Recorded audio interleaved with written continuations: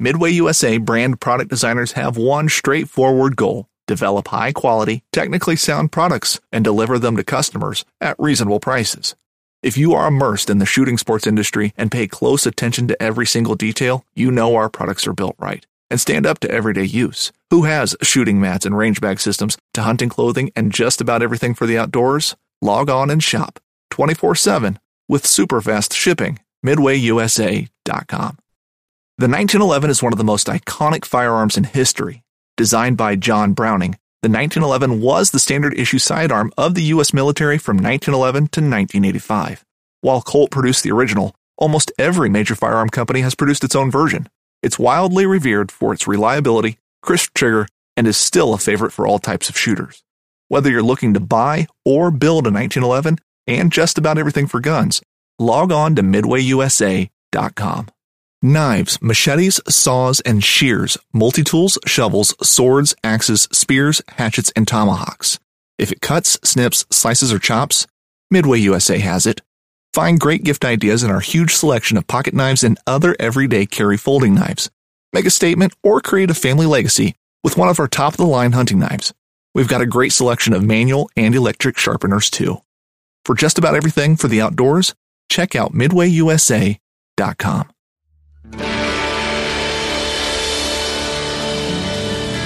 From the nation's capital, this is the Fly Fishing Consultant Podcast with your host, Rob Snowhite.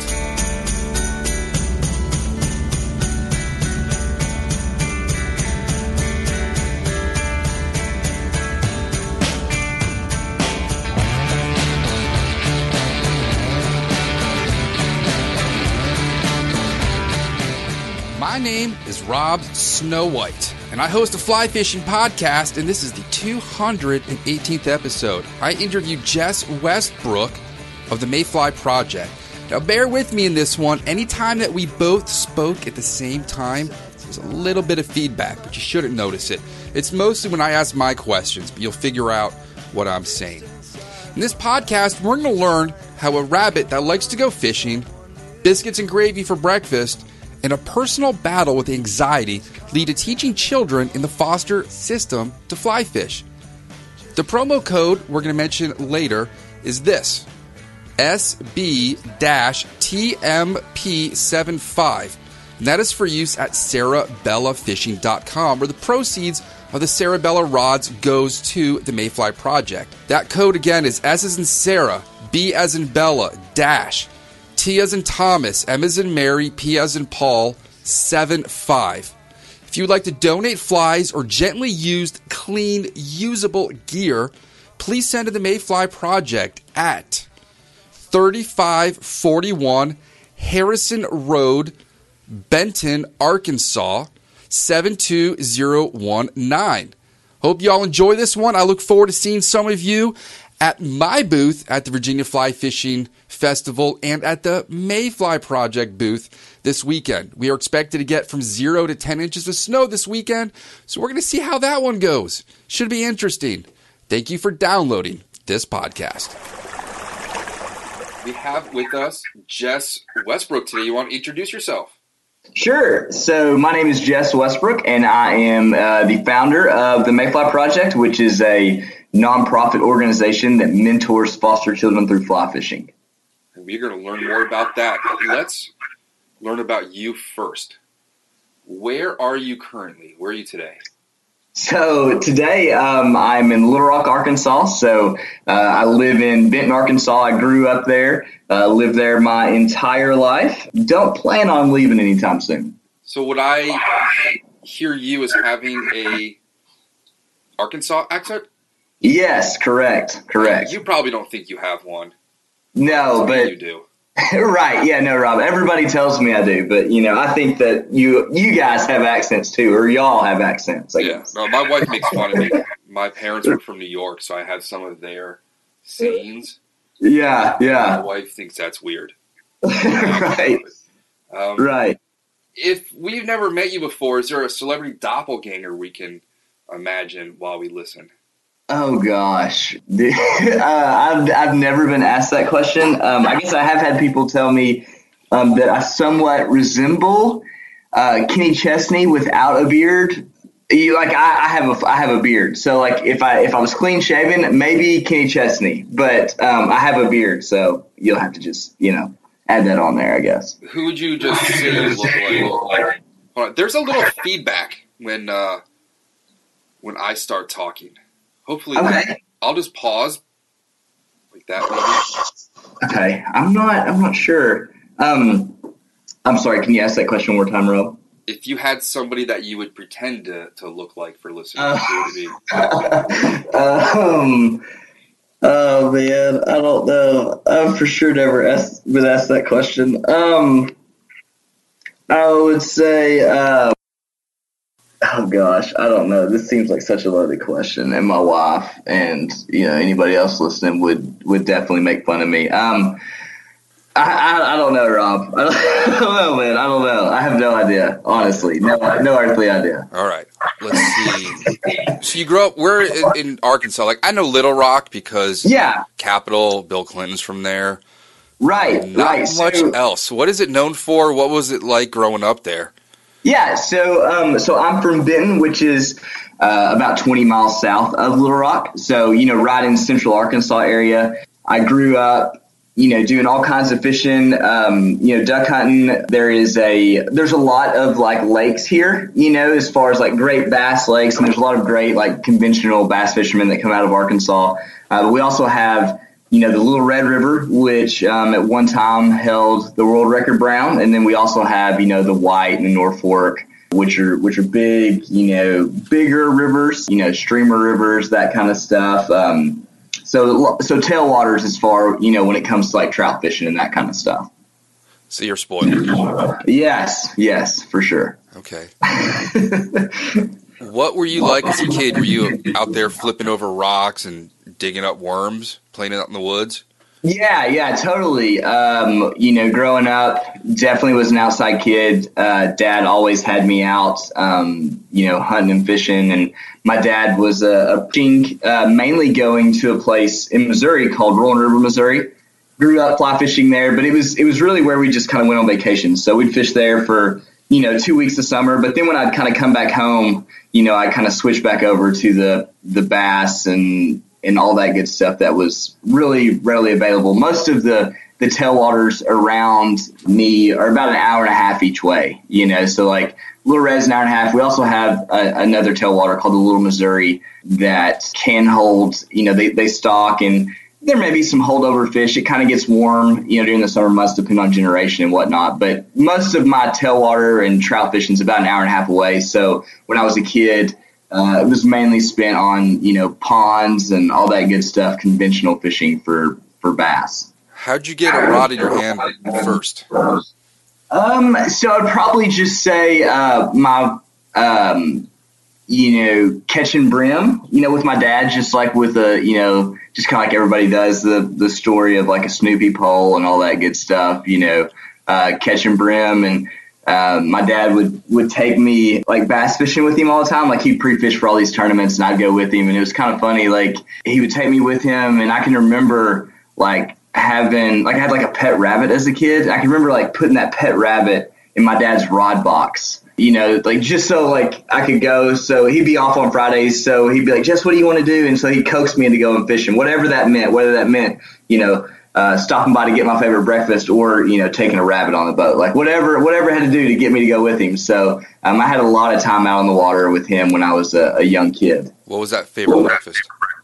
It was definitely sausage, biscuits, and gravy from McDonald's, no doubt. I don't think we ever had biscuit gravy out here. Oh, goodness. Yeah, you're missing out. Yeah, for sure, Rob. That's not a normal thing here anyway. I've never seen biscuit gravy at McDonald's. Oh, gosh, man. When I went out to Colorado in high school, they had fry sauce at McDonald's. And they went around and they'd fill your coffee up. I was like, what is this? Right. Yeah, wow. Yeah, well, biscuits and gravy, for sure, Rob. When you get down here to the South or anything, you definitely have to order those. Yeah, awesome. We were supposed to go down to the Outer Banks for a couple of days, but most of the families in the neighborhood backed out at the last minute, so it would be my kid and just older kids. Okay. So we didn't end up going, but I was planning on going out for some good biscuits, gravy, baby. Right. Yeah. That's awesome. All right. So is fly fishing your thing now? Yes. So, I guess, probably when I was still in college, I got the opportunity to guide at a lodge in Alaska. When I did that, of course I'd fly fish my entire life, but that really heightened my, I guess, interest in it, so in my early to mid 20s. So, kind of came back to Arkansas and really focused a lot on fly fishing. And then I would probably say 5 to 6 years ago, I quit doing everything else but fly fishing. So I only fly fish. I haven't picked up a shotgun or anything in 3 years. Do what? You said you came back to Arkansas? From Alaska. Yeah. Okay. Yeah. Just when I came back from that guiding stint during the summer. All right. Kind of once then I got real serious about it. And then, like I said, probably 5 or 6 years ago, I turned over to just doing nothing but fly fishing. Right on. Do you tie as well? Yes, sir. Yeah. So love to tie, man. That to me, tying's just as fun as, being out on the water. And it kind of allows me, I have 2 small kids and I have one that will be here probably within the month. While Laura is worried about getting the house ready for, the new baby, I'm like, yeah, that's cool, Laura. I got to order all these materials. So, because I know I've got a week and a half off, and granted, I know there will be a newborn to take care of, but this is our 3rd one, right? So we kind of have it under control, knock on wood, but I'm hoping to tie. So, yeah, I love to tie. What are you tying up these days? So a lot of Euro style nymphs. I do a lot of, Euro style nymphing. And so, a lot of nymphs with tungsten beads, just focused on, slim bodies and sink rates and all that good stuff. I have not gotten into those yet. Oh, they're awesome. It's awesome. One day. Yeah, I focus on basically, tying simple patterns too. Trying to tie different weights and all that good stuff to, so I can be versatile in, different water, situations or different conditions. That is what we do. It wouldn't be as fun if you didn't have to go through all those variables and trying to figure things out. No, definitely not. I love that. To me, that's half the fun is trying to figure stuff out and plan for stuff. And I need this in case this happens, or, I love that stuff. I love all those variables. So let's start getting into what you do and how you got into it. So the Mayfly Project takes foster children fly fishing. Correct. Where did that whole idea come from? Were you out with a kid one day? Do you foster children? So it actually started when my first son was born. So our first son, Case, was born in 2014. When Case was born, that was obviously, first kid, you never know exactly what to expect as a parent. And it definitely was a shock to my system. And when Case was born, I'll never forget, 7 days after Case was born, I had an anxiety attack, which I had never had before. And I don't know if it was due to the lack of sleep or excess caffeine or what it was, but or a combination of all of those things. But I had my first panic attacks, and I'll never forget, I was standing in the shower and I felt my neck and I felt a lump, and I thought it ran through my mind. I was like, oh my goodness, what if this is cancer? When that happened, this whole, I'll never forget that moment. When that moment happened, my life has changed from that moment on. I started having anxiety and worry just about well, if something happens to me, who's going to take care of Case? What's going to happen to Laura? And just played those whole scenarios of just what ifs, which is way at you. Yeah, but right before Case was born, I had a guy that I fished with. We just fished with. The first time I fished with him was probably 3 weeks before Case was born, and he was a local guide here, and he's a casting instructor, and he's a really well known guide, and he's just an awesome dude. And he took me out, and I really looked up to him at that time, and I still look up to him, but after Case was born, I started having that anxiety, and Chris would ask me to go fishing, and Chris was the guy that I looked up to, and anytime Chris would ask me to go, I would always go because, I looked up to him, I wanted to learn from him, I would notice when I, stepped in the water, like everything just kind of seemed to disappear. And all I cared about was, catching fish. And so it's like, man, Project Healing Waters and all this stuff. And they talk about that, but I'd never experienced it for myself. And so actually experiencing that healing with fly fishing just kind of opened my eyes to it. Like I just fly fish for fun before then, like now I was actually using it as a healing tool. And so I dealt with anxiety for probably about a year, like really intensely. And when I say intense, I mean like missing work. Laura would sit up at night with me and I would literally be sobbing, worried about whatever, worried if, I had cancer or what if something's wrong with me or, whatever. You sound like a Jewish grandmother. Right. Yeah, no, I felt that way very much. You sound like my mother. But, so kind of what happened then was we were sitting at church one day and I knew that I wanted to give back using fly fishing. I just really didn't know how. And, somebody came to talk about foster kids and I was like, that was the first time it kind of hit me in the face. And I was like, these kids don't have like parents. I'm like, what does that look like? And of course I had all these feelings with Case, within the last year. And I'm like, man, like I love this little dude more than anything. Like, I don't understand this. And, without my parents, I couldn't have got through the last year either. They come and sit with me on the couch when I'm skipping work because I'm so anxious and I'm a 30-year-old man, and so anyways, that kind of was like, I told Laura, I was like, I really just want to, mentor foster kids. Like that's what I want to do. And so Laura and I started taking kids, in like late 2014. Yeah, so that's essentially how the inception of the Mayfly Project and the idea came out. And how much of your spirituality plays into, I don't know if I guess then it was volunteerism, but now it's a movement, Fishing like a local isn't just about catching fish. It's about connecting with the environment and the people who call it home. It's about hearing the stories and traditions that have been passed down for generations and sharing unforgettable moments with the people you meet along the way. Fishing like a local is having an experience that stays with you forever. And with Fishing Booker, you can experience it too, no matter where you are. Discover your next adventure on Fishing Booker. Is this also what you do for a living? Well, so no, it's not. So I'm at work right now, but the good thing is the Mayfly Project pretty much, our lives revolve around the Mayfly Project. My bosses at the job that I have now actually switched jobs about a year and a half ago just to have more time with the Mayfly Project so I could, bring my laptop in here and do this, podcast right now. So, as far as the spirituality, it definitely plays a lot into why I do it. It's not like we require you, to be a spiritual person to be a mentor. Like we totally think that somebody who is, not necessarily, somebody who is not a Christian or whatever can be a great mentor. It's the reason why that I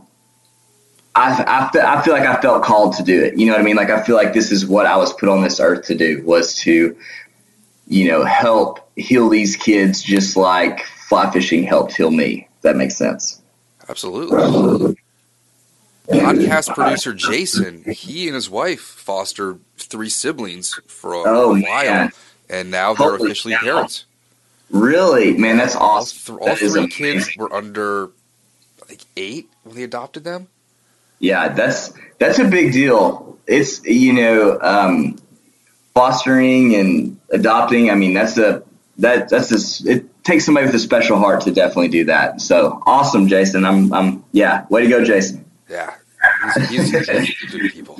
Yeah. So how did it go? Did you guys start off in a park one day? And then how did this all just expand into you being at the Virginia Fly Fishing and Wine Festival next weekend? How'd you go from fostering, taking out some foster kids to what you have today? Yeah, so it's been a wild ride for sure, Rob. So my wife and I were just taking foster kids through like mainly 2014 and 2015. And how we did that was, we had some local organizations and we just find kids and take them. And there was no real like plan or anything behind it, and in 2015, December, we got our 501c3. And really what I was going to do is I just got part-time and I was going to donate my tips to buy my kids stuff. And so I thought, okay, well, I'll do this. So it'll be a tax deduction for, the few clients that I have, and I'll be able to buy kids stuff and all that good stuff. And I was like, well, I'll get somebody to do a logo for me and, I'll sell some t-shirts. And, so I contacted Andrea Larco and she did our logo, which is amazing. And, it hit social media probably in like March of 2016, I guess. I got a call from this lady. Her name is Caitlin Barnhart. So she's from Idaho. And she was like, hey, I'm doing like the same thing you are. I'm taking kids, fly fishing. And, I think it's healing. And she actually has a lot of experience like in social work.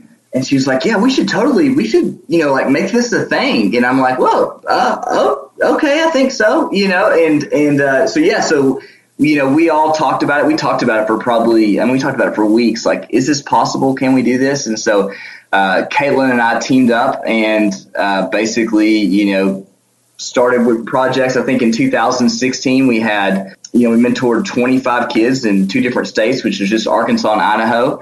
And then last year we mentored 69 kids, and I believe those were from 6 different states. And this year, I guess it's technically 2019, but 2018, we mentored 112 kids from 12 different states, which ends up being, I think there was like 16 different projects total. So some states have more projects. I think Colorado has like 3 active ones and 2 that are trying to get up and going. So, it's been a wild ride for sure, Rob. And we've definitely been blessed with all of it. So when you say the project, can you explain how these goes on in different cities or states? Are there a chapter breakdown? How does one start one? Yeah. So, so basically, we have online applications. And so, if somebody's interested, if there's not one or somebody's interested in one, they basically just fill out an application and we get an email. And, kind of what will happen is if this person decides they want to join an existing project or they want to start one, that's kind of our first step. Like, okay, is there anything around you? And if not, we'll talk to them and see if they're interested in starting one. So starting a project can be time consuming and can take, anywhere from 6 weeks to 6 months to a year. We've actually had some projects. One of our projects in Nebraska took us, I think, 9 months to actually find kids. So, basically what will happen is somebody sends us an email and, if we decide we want to start a project, we of course walk them through this whole process, but basically we have them gather their mentor team. And so normally we like to have, anywhere from 3 to 5 mentors just to start out. Just that way there's like accountability. Also, let's just say somebody's sick, you don't have to cancel it. You know what I mean? So you need to have a kind of a group of people. Once that happens, we'll start looking for kids. And typically we like to find kids that are in group homes. And so kids that are in group homes, most of the time have been in care for a while, and they're going to be in care for a little while longer. So, we like to find group homes and kind of team up with them. And we normally mentor our kids through 5 sessions.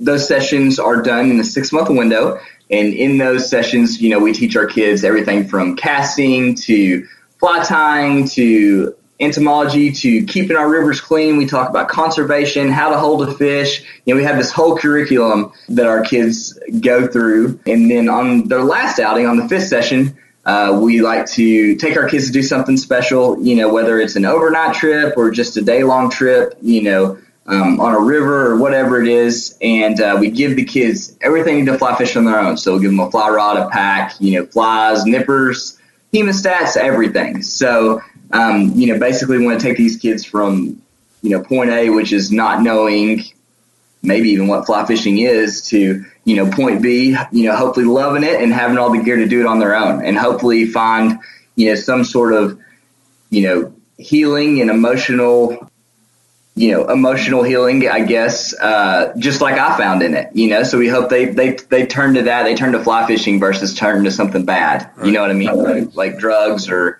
alcohol or whatever that may be. Who provides all that gear?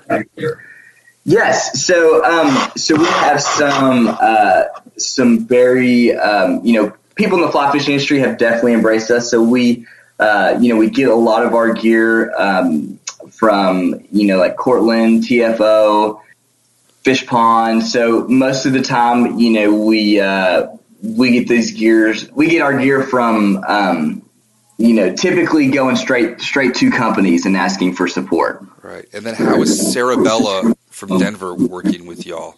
Yeah, so that's something that's very new. You may have seen that. So Sarabella, what they're going to do is, anytime you buy a rod, they're going to, and use this particular promo code, they're going to donate a portion of that rod sales to the Mayfly Project, which will help fund our projects, I guess. Do you know that promo code off the top of your head, or just everyone will see it when they follow you on social media? Because that's what everyone's going to do, right?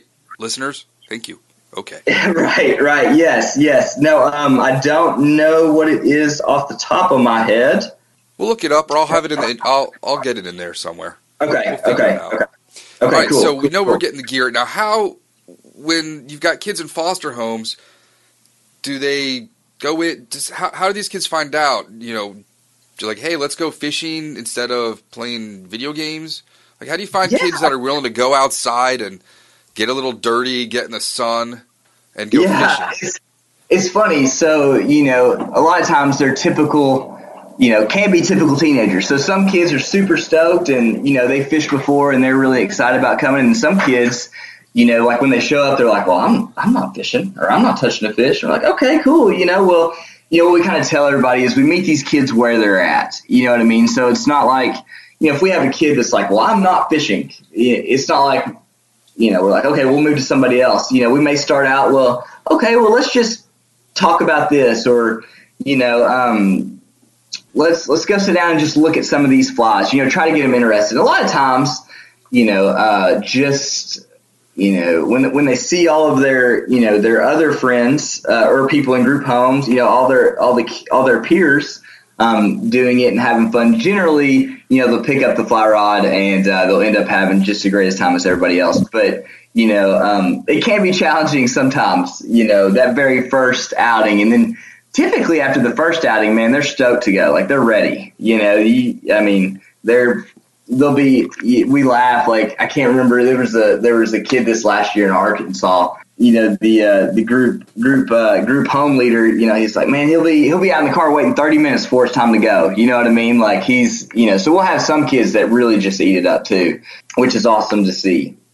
Let's go into the statistics of how many kids out there in foster homes, the percentage of them that get into homes, like what. I'm assuming most of us don't know too much about the foster system. Yeah. So you can go into some of that and tell us about these kids. Yeah. So, typically in the U.S., and these statistics are literally off the top of my head. So in the U.S. at any given time, there are like 425,000 kids in foster care. And one thing that we like to tell people, these kids aren't in foster care because of something they did. It's because of something their caretaker did. Right. You know what I mean? These kids are in the system. Yeah, they're not in here, but like you said, because of their choice. They're in there because, whoever was supposed to be taking care of them wasn't doing an adequate job.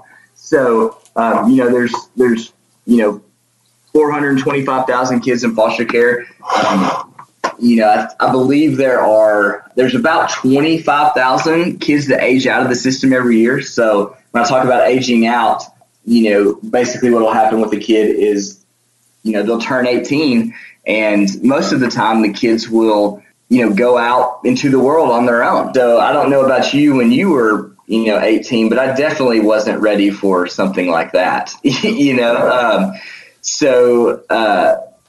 out of those 25,000 kids, that, are out, get put out on the streets. There are, staggering statistics about teen pregnancy and all kinds of other things that'll happen. I think that, with the kids that age out, 1 in 5 will become homeless, by the time they're 18.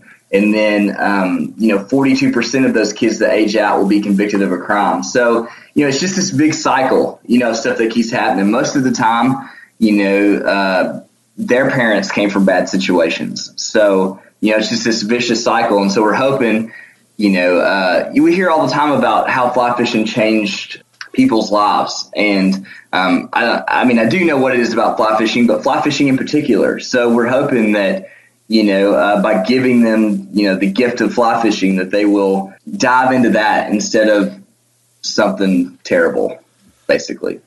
Is there an average age of kids that come out to fish?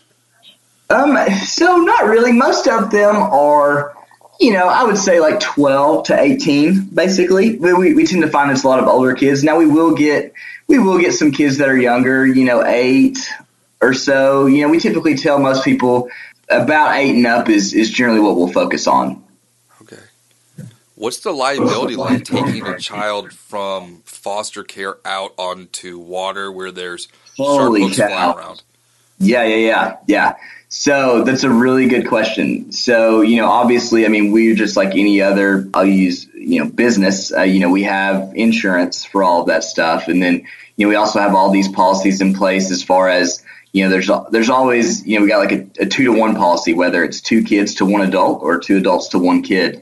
That way there's always accountability there. And, same thing with like safety glasses. We actually, one of the new parts of our program is we came out with these buttons our kids can earn. And so one of them is this surprise button, I'll call it, that you get for wearing your glasses, like without having to be told. Because some of these kids, they'll be casting, like next thing I know, I'll look over and they'll have their glasses off. And they're like, yeah, you got to put your glasses on. You know what I mean? And then I'll turn around like 2 minutes later and their glasses off again. So, yeah, definitely trying to keep the kids safe is one of our biggest priorities. You know what I mean? Like you said, because there's a lot of hooks flying around, and I'll hook myself, much less trying to have, 10 kids out there trying to learn how to cast and all that good stuff.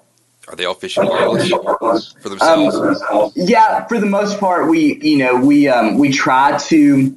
So the funny thing is, a lot of our stuff is, we accept a lot of donations, so we'll pinch the barbs down, so we may get barbed hooks in for whatever reason, but we'll have the mentors pinch them down before the kids fish. What would a typical outing start like? Can you run us through the day? Yeah, I just want to know like the kids' reactions to just being out there fishing. Yeah. So, a typical outing, most of the time lasts 2 to 4 hours, unless we're talking about the last outing, which like we talked is a bigger outing, but, 2 to 4 hours, definitely, starts out with casting practice most of the time. We're just throwing yarn flies and hula hoops, and, we even come, I think Kate came up with this fun game of, okay, if you cast in a hula hoop, you get to throw a water balloon at your mentor, so we'll start out with something fun like that. And, we'll, anytime we're hitting the river, we'll talk about fish handling. We'll talk about, what lives in the stream, entomology. We'll talk about, we'll turn over rocks with them. Showing kids bugs. They eat that stuff up, Yeah, figuratively. Right, yeah. There's not kids slurping down caddisflies. Look at Peter over there, man. He's got to think algae bites. Yeah, no, but so we'll do that, and most of the time, we'll have snacks and drinks and all that good stuff. We'll kind of, we'll huddle up and we'll talk about, at the end we'll always huddle up and go, okay, well, what was your favorite part about today? What did you dislike about the day? And 90% of the time, when we first started this, I was like, well, we got to get our kids on fish. And I've come to realize, the further we get into this process, that they actually just want us to be there.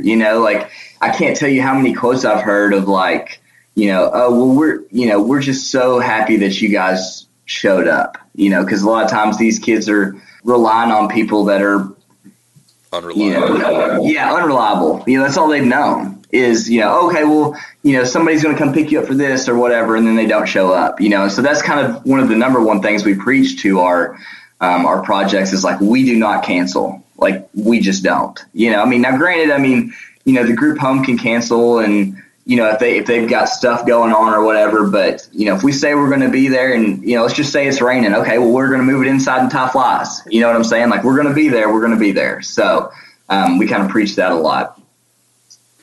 I just picture Andy out there with you with the fly rod. Oh, man. It's It could be another logo. Like, that might be offensive. Right. Oh, man. It's definitely awesome to watch how fast kids pick up, on fly casting and stuff too. I think us as once we get into adulthood and that kind of stuff, we kind of lose, I don't know if it's pride or what it is, but our kids typically, man, they pick up casting and all that stuff super fast. Whether you're just looking to stay warm during a hunt or need maximum concealment, the clothing you wear can make or break a hunt.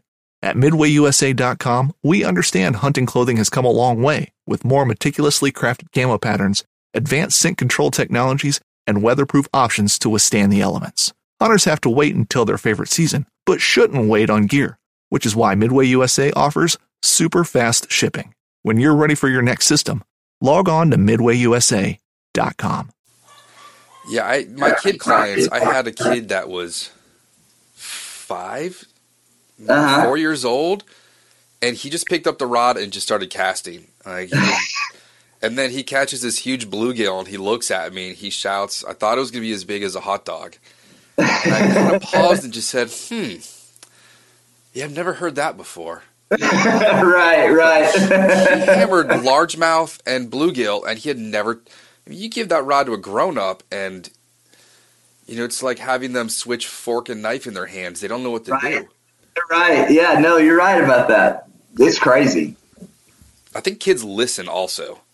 When you tell somebody, stop your arm there, and then like 8 casts later, they're still doing it, and they're like, why am I so tired? I'm like, well, you're bending your elbow, and you're hitting the water on your back cast with your rod tip. Right. You're making your rod's doing a full windshield wiper swipe. Right. Are all the kids into it? Do you ever catch kids that hook a fish and then freak out? I've had clients do that. Yeah, so it happens, like not wanting to touch them and like, it's really funny. We had a kid 2 years ago here in Arkansas and, through the first 4 sessions, he was kind of into it, but not really, he cared more about like putting stickers on his water bottle than anything else. Of course, I guess, typical fly fisherman, right? Just likes putting stickers all over stuff. But, we kind of joked because our very last session we had backed up into January, and it was going to be really cold.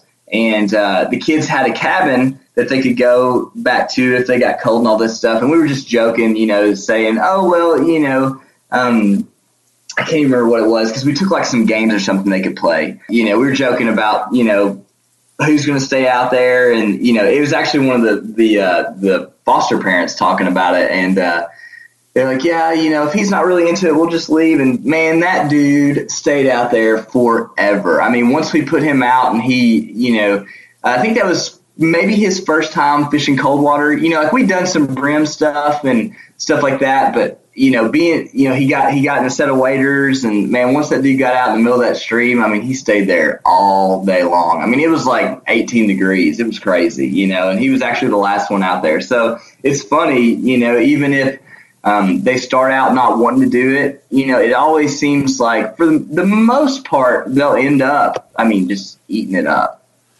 You ever have kids that have been adopted and then come back?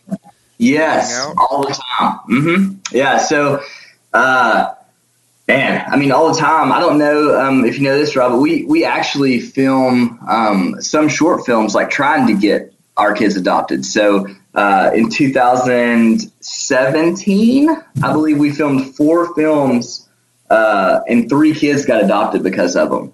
And then this last year in 2018, filmed 4 kids as well. I know that we've had 1 kid placed, but that process takes so long. Like, if a kid, if somebody wants to adopt a kid, there's like a 6-month, I'll call it a trial period, that they have to live in their house and all that good stuff. So it takes a while for this stuff to be finalized. But yeah, I mean, all the time, like we've had kids. We have one kid, Sophia, as a matter of fact. She started fishing with us in 2016. So I guess this will be like her second or third year. I don't know. I mean, yeah, we have kids that come back all the time. So we really try to, a lot of times we're staying in contact with like their parents, their foster parents, just because they're real into it. And they're like, hey, Jess, just let us know, when you're going to be up, at dry run or whatever, and we'll bring the kids by. And the kids always show up. It's awesome. It really is amazing that you're taking kids fishing and then also helping them get adopted, like just helping them get an entire new life.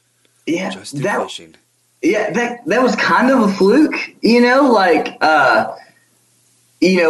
networking with people, in Arkansas, that are in the foster care, I'll call it, I'm not going to say industry, but, in that world, I'll say. I met with this lady and she runs an organization called Project Zero, and they solely focused on getting kids adopted. I was like, well, you know what? Like the fly fishing industry, like, is all about, photography and videography and all that good stuff. I was like, we should team up and film a video together. And she was like, absolutely, let's do it. And I think it was the first video we shared got like 30,000 views, I think. And Nick and Sophia were both adopted because of it. And in the second video we shared, we had some awesome, like our sponsors and stuff share this stuff too. He got like 60,000 views on Facebook in a week. It was crazy, so it's funny, using, I guess, what the fly fishing industry loves, which is, they seem to love videography and photography and that kind of stuff. And it actually ends up helping these kids like find forever homes. It's awesome. Have you, besides YouTube, have you had a local news station come out and done any local stories? Yeah. So we've had a few local stories done on us, We had a few local stories done here in Arkansas. We've actually had some done in, I think, Utah and a couple other places. But yeah, we've had some local coverage for sure. Fantastic. I've got some questions also about the tournaments. I know Molly hosted one out here in the fall. So how do those get organized, and how does that benefit the project? Yeah, so like you said, Molly Simpkins, she organized our first two-fly event at Rose River Farm. And, Molly and Heather Seas, so Heather is from Pennsylvania, did most of the organization for that tournament. And man, they killed it, honestly. Rob, like I basically told them, because like I told you earlier, I have a full-time job, and I do all of the bookkeeping and stuff like that for the Mayfly Project. And I was like, if you guys want to do this, like y'all are going to have to do it. And I just, we gave it to Molly and Heather, and they just ran with it. And so we had a great turnout. We had 24 anglers. We filled it up, and we had some awesome raffle prizes and giveaways, and we had some custom trophies done by like Amanda Wilshire out of Denver, who's an amazing artist. And we put all that stuff together, man. We raised a lot of money for our new projects in 2019. So we kind of tell a lot of our people that are starting our new projects to just worry about getting the project up and running and being stable. Don't necessarily worry about fundraising per se. The money that we raise there is going to go to help, fund all of our new projects in 2019. Any projects that you know about now that you can mention?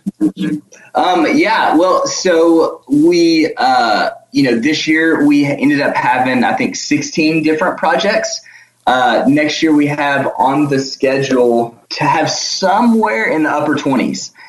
I'm trying to think about new states that we're thinking about. New states will be Pennsylvania, Virginia, West Virginia, Kentucky, Georgia, Texas. We'll have a couple new projects in Colorado. Let's see, Michigan, Iowa, Man, there's a lot, Rob, honestly. There's so many. Yeah, there's a lot. There's a lot. And so, we kind of, not all these kids, most of these projects will have 4 to 5 kids in them. You know what I'm saying? It's not like each project's going to have 20 or 30. Most of them, the majority of, we work with one of the biggest group homes in Arkansas, and I think they have like 19 kids, at max capacity. So like I said, most of these projects will be mentoring 5 to 6 kids, which is okay. We're not necessarily about, pumping just a bunch of numbers through our system. Like, we actually want to give these kids a tool to hopefully, use to do something else with their life, And again, I mean, it's just fishing, but it's actually not just fishing.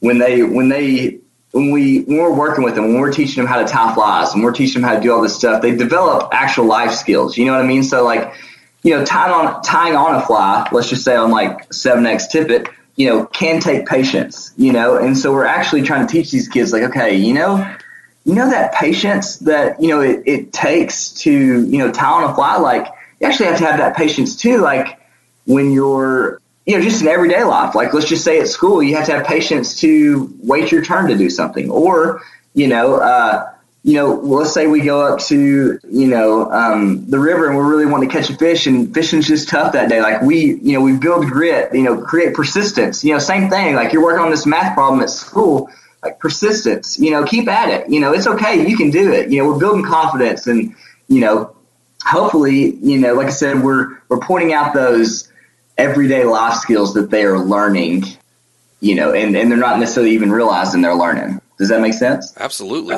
Yeah.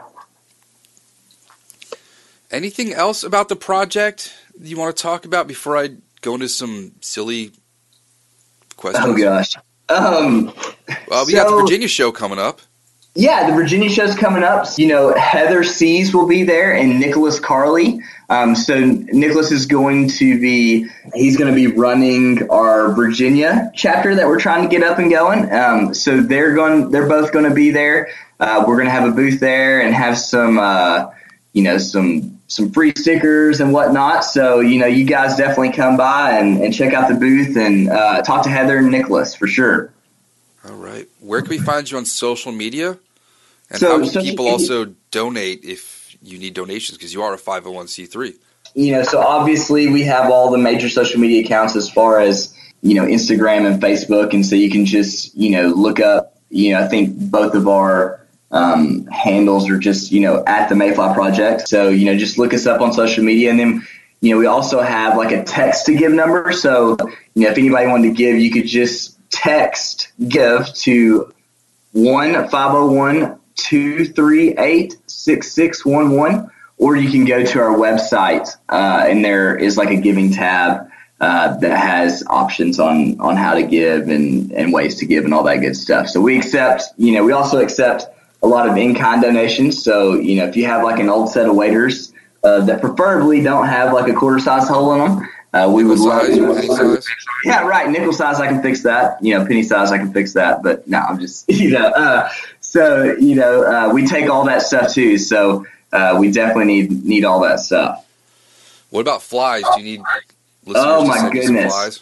Yes. So we always use flies. I think this last year, man. So we also do this event called the One Fly event where you buy raffle tickets and get flies with it. We raffled off an Adipose boat this last year, which was pretty cool, and thanks to Adipose for that. But so I think this last year we probably went through almost 10,000 flies, between our projects and just our events like that and whatnot. So we always need flies. Okay, we'll do a Tidal Potomac Fly Rodders night where we all tie and donate. Yeah, no, that'd be awesome. Thank you, guys. Absolutely. All right, let me get into some non-serious questions then. Ready? Oh, goodness. Okay, I guess. Best sandwich you've ever had? Best sandwich, I'm going to have to go with Firehouse Subs. I know that's a chain, but I really love their New York steamer, and I could eat 2 of them for sure. They don't have the Cleveland kind, do they? I don't know. I don't think so. I don't know. Don't look it up. Okay, I won't. Worst place you've ever fished? Oh gosh, worst place I've ever fished. I'm going to say Kansas. So my wife and I have a goal to catch a fish on a fly rod in every state, and catching one in Kansas wasn't necessarily the funnest or easiest. I stepped in a cow patty too, walking up the pond dam. So It happens. Yeah. Do you have a ridiculous phobia? Other than like all the anxiety I talked about earlier, I would say my biggest phobia is probably spiders, for sure. Which I feel like is totally legitimate. Huh? You got big spiders out there? Not really big spiders. It's more the small ones that can get places where I don't really know that they're there that really scare me. Like your belly button?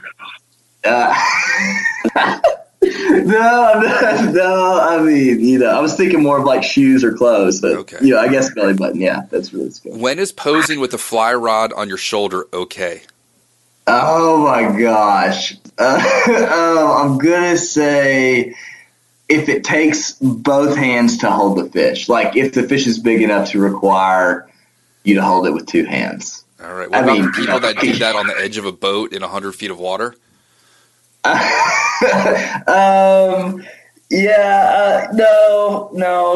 it's never. I take it back. It's never okay, Rob. It's never okay. Ding. Favorite Harrison Ford movie? I'm just gonna have to go old school and say Indiana Jones. Very good. What would you tell your younger fly fishing self? Oh goodness, definitely. Don't worry about the pattern. It's all about presentation. That's good for everybody. Yeah. Strangest thing you've seen on the water? I was fishing in North Carolina earlier this year, and it rained. So we went on this vacation. It was solely like a fishing vacation, right? And we were going to fish like the Nantahala and the Ravens Fork and fish a bunch of rivers over there. I didn't mention this like in my backstory, but we actually have a girl that lives with us that is she's 20 years old now, and both of her parents passed away when she was in high school. And so this was our first trip with Hannah. And so we had two small kids and Hannah, which we had, we had known her for a little while, but, it was still new, her living with us. And we went over to North Carolina for 10 days of fishing, and it rained all 10 days. And so, I'm over there to fish, so I was still fishing anyways. And I was in the water, and the river was getting it, so I couldn't get that far in it. But a beaver, literally almost ran into me. That's how high and muddy the water was, where I almost got ran over by a beaver. So that would be the most interesting thing that I've ever seen, almost being, knocked over by a beaver. So then we would have had Jess got ran over by a beaver and Grandma got run over by a reindeer. Right. No, that's exactly right. Song about you. Right. Yeah. So that's the strangest thing. I think it just made me laugh. I thought it was really funny, Well, the last episode, they saw an elk pick up a fly rod and drag it through the river with the fly out of the water. Really? It didn't catch anything, but if it had, that would have been even more bizarre. That's awesome. If you had access to DeLorean with a flux capacitor and plenty of plutonium, where in time would you go to fish before humans had ruined it all? I would probably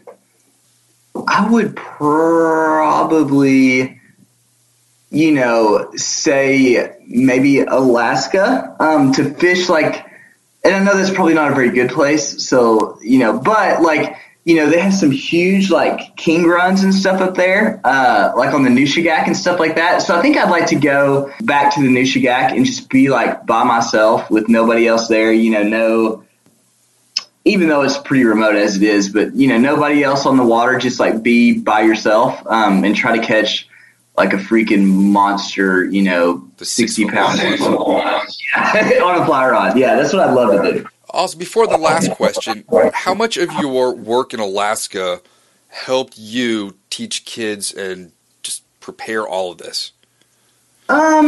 So, working in Alaska was, it was a lot of hard work, so I was, still pretty young. And so there's a lot of seasoned guides there. But I feel being in Alaska, it just takes you away from everything, which is pretty good to just kind of find out about yourself. You know what I'm saying? Like, when you're up there and, you're waiting on class to come or whatever, and you've got, 3 days by yourself, at camp or whatever. It's a lot of good time to just figure out who you are as a kid, or as a person. And as far as like teaching kids, definitely taught me patience. Sometimes I feel like, like I told you earlier, I feel like adults can be harder to teach than kids a lot of times, just like you said, because a lot of times they don't listen and stuff like that. So I would say I developed a lot of patience up there, I would guess. All right. My final question for you, hot dogs, ketchup or mustard? Definitely mustard, for sure. Yeah. All right. Jess Westbrook, it's been a pleasure having you on, and thank your boss, Lumberg, for the time, and thank you for your time. Yes, sir. Yes, sir. Well, thank you so much. I really appreciate you, Rob. Appreciate what you do, and man, love the podcast, and I really appreciate it. Absolutely, and we'll catch up with your volunteers at the Virginia show a week from tomorrow. Awesome. Sounds great. Thank you so much. And I hope the reverb that I'm hearing didn't record. Okay, yeah, me too. Me too. Right, knock on wood. Thanks so much. All right, buddy. Thank you. Bye. Thank you for joining us for the Fly Fishing Consultant Podcast. For more information or to contact Rob, please go to www.robsnowhite.com.